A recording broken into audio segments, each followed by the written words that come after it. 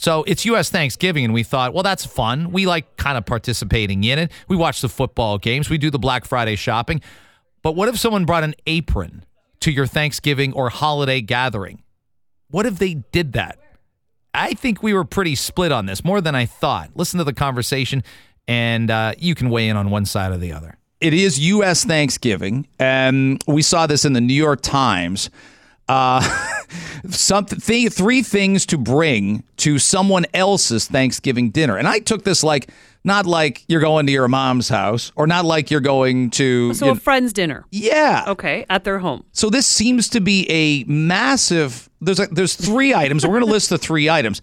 But let's do it right now because we'll play the clip in just a little bit. Number one, your own apron.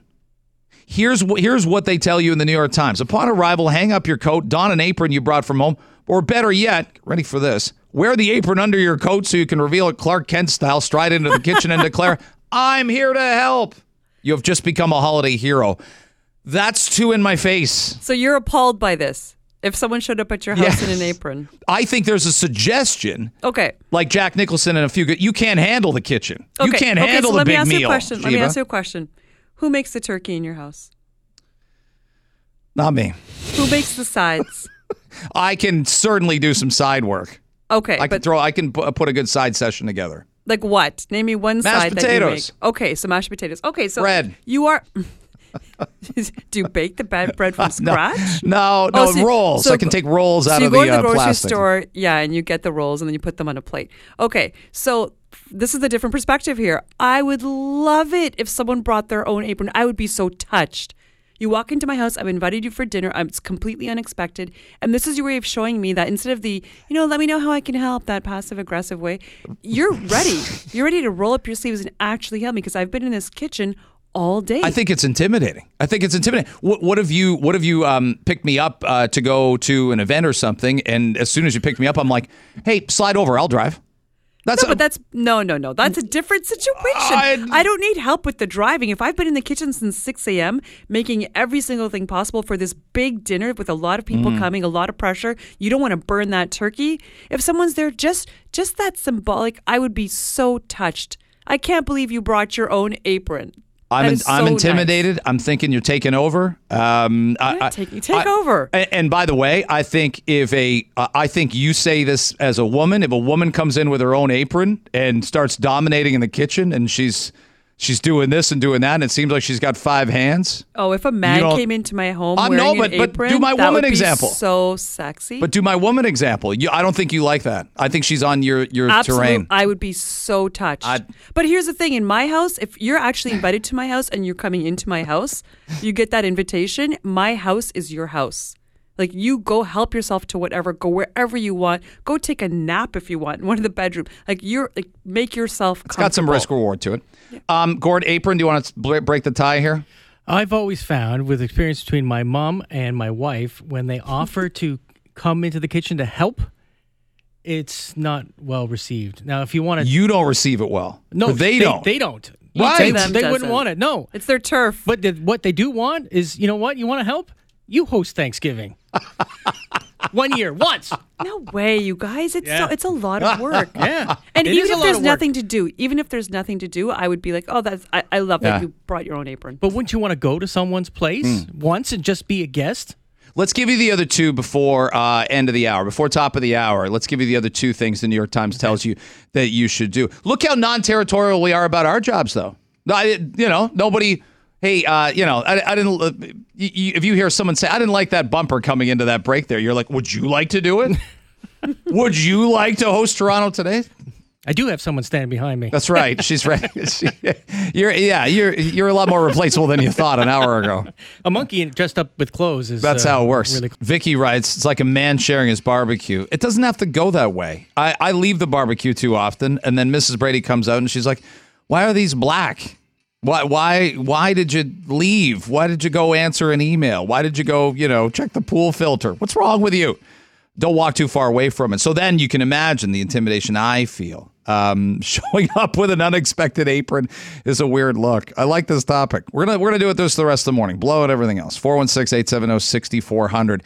U.S. Thanksgiving south of the border today. Tomorrow, USA England is a big game, no question about it. But Iran will play Wales, and Iran's men staged the first notable protest of the game, but it was more towards their own country and obviously the subjugation of women and so many of the public protests that have happened within the last 6-7 weeks in Iran proper. So they'll play Wales tomorrow. What did they do? Well, they didn't sing the national anthem. And you sing. In soccer, you sing, you belt it out. You saw the Canadian team do exactly that yesterday. So it'll be very interesting to see where it all goes. I'm pleased to welcome on a professor of political science at U of T and an expert on Iranian-Canadian relations. Ramin Jahanbegloo joins us on Toronto Today. Professor, thanks very much for making the time. I do appreciate you getting up early for us.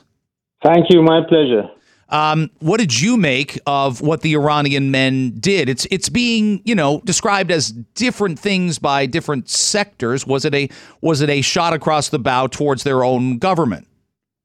Well, the first thing I can tell you is that I can't recall Iranian soccer having been this polarized.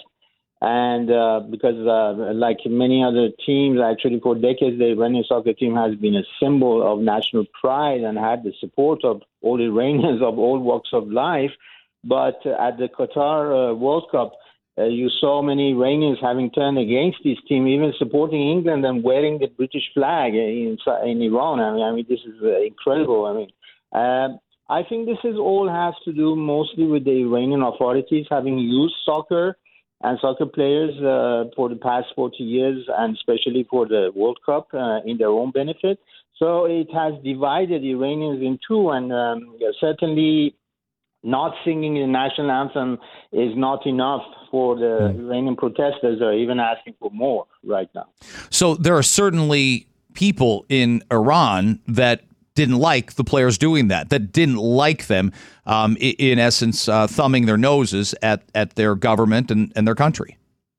Yes, because they thought it's not enough. I mean, we have to understand that it's more than only a few people inside Iran. I mean, you have also the Iranian diaspora outside, which are something around 10 million people. And I think that it has to do with the fact that, of course, we understand that the members of the Iranian soccer team are under a lot of pressure, and they will be even under more pressure playing against Wales, but also against United States of America on the 29th.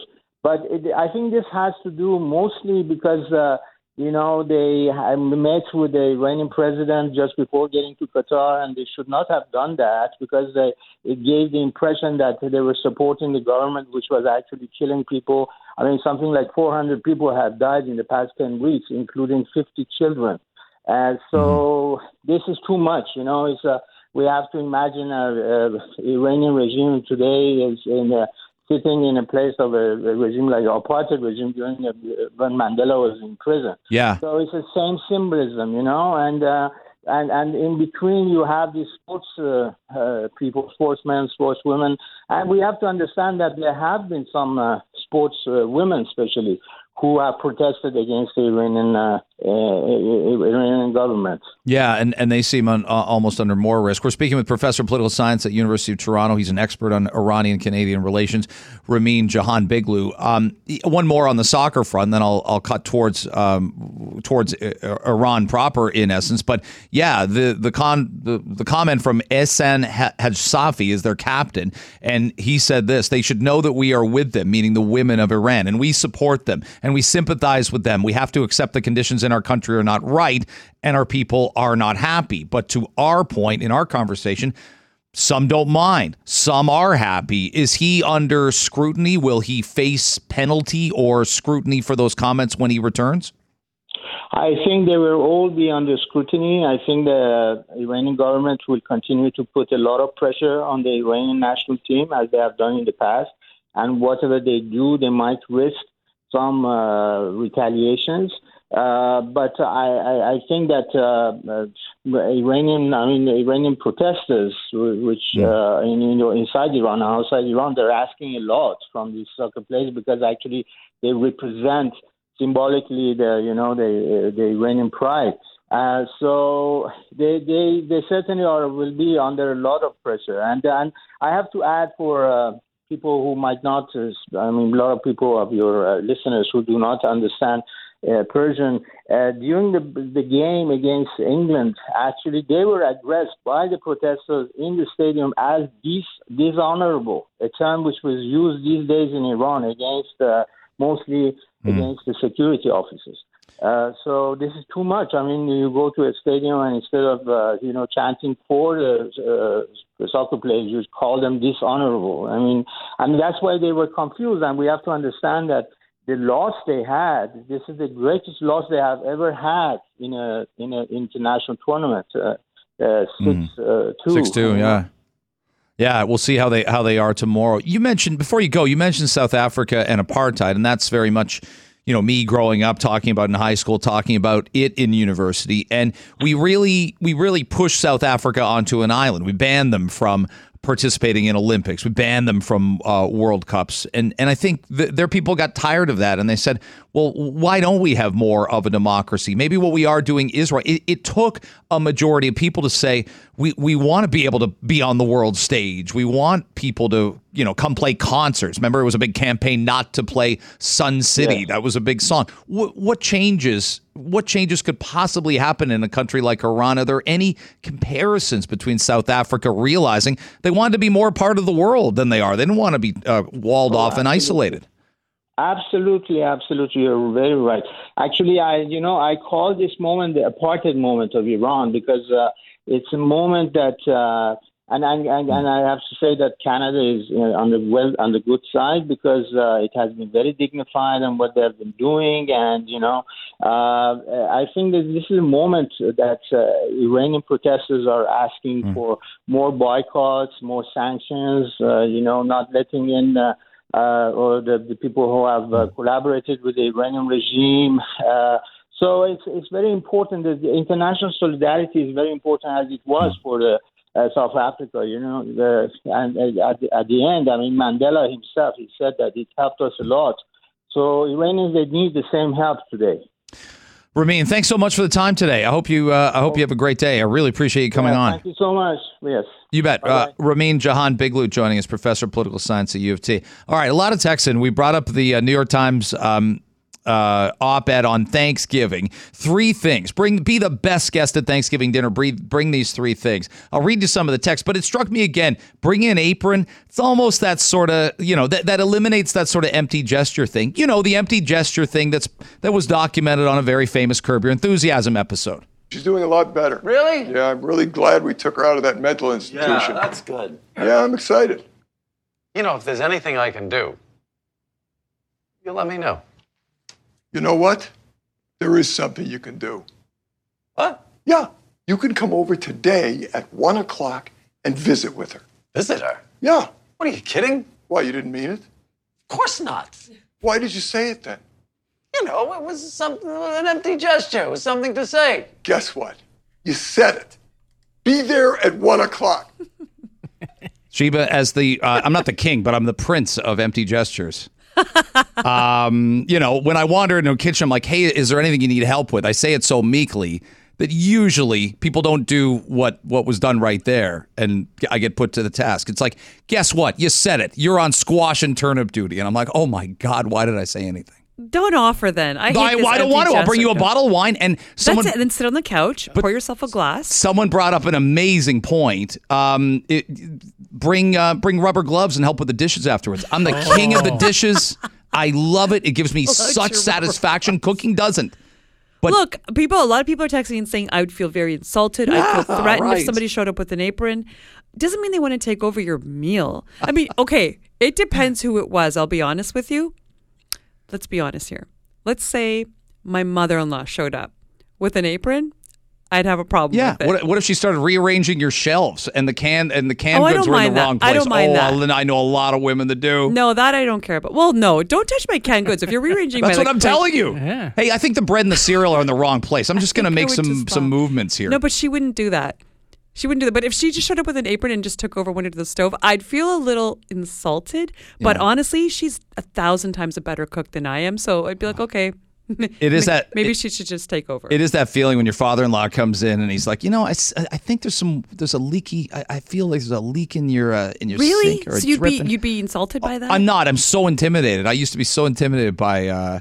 Okay, tell us about when the that other would two. happen. The other two Yeah. items. Now, the other two items I think are less controversial than the apron. Bringing an apron to somebody else's holiday meal is and wearing it into the house. Yeah, that's weird. Takes weird. moxie. Your own take-home containers for leftovers. Smart. Yeah, that's very sensible. smart. Take those snap lid containers.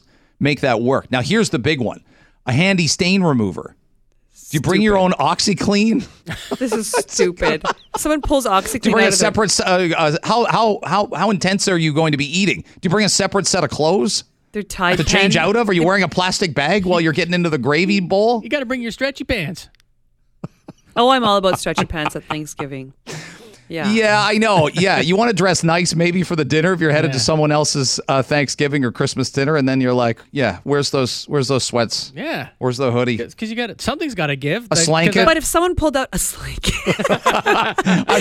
It depends how much you eat. You know, the If tryptophan will kick in someone at a pulled point out like in a time. Tide pen from their purse and started like going around my house, that would be really. I'd be like, you know what, you missed this spot. While you're at it, can you get the basement couches?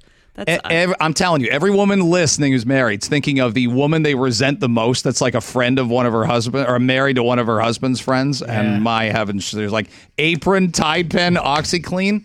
You're going to cook the Brussels sprouts that way? Fists are going to be exactly. Oh, you do potatoes like that? no, you guys are terrible. This is what I've seen it. women. Yeah. No, It's happened.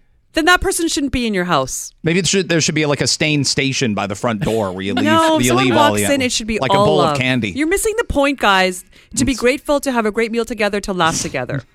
That's the point. We always miss the point. It's par for the course on Toronto today.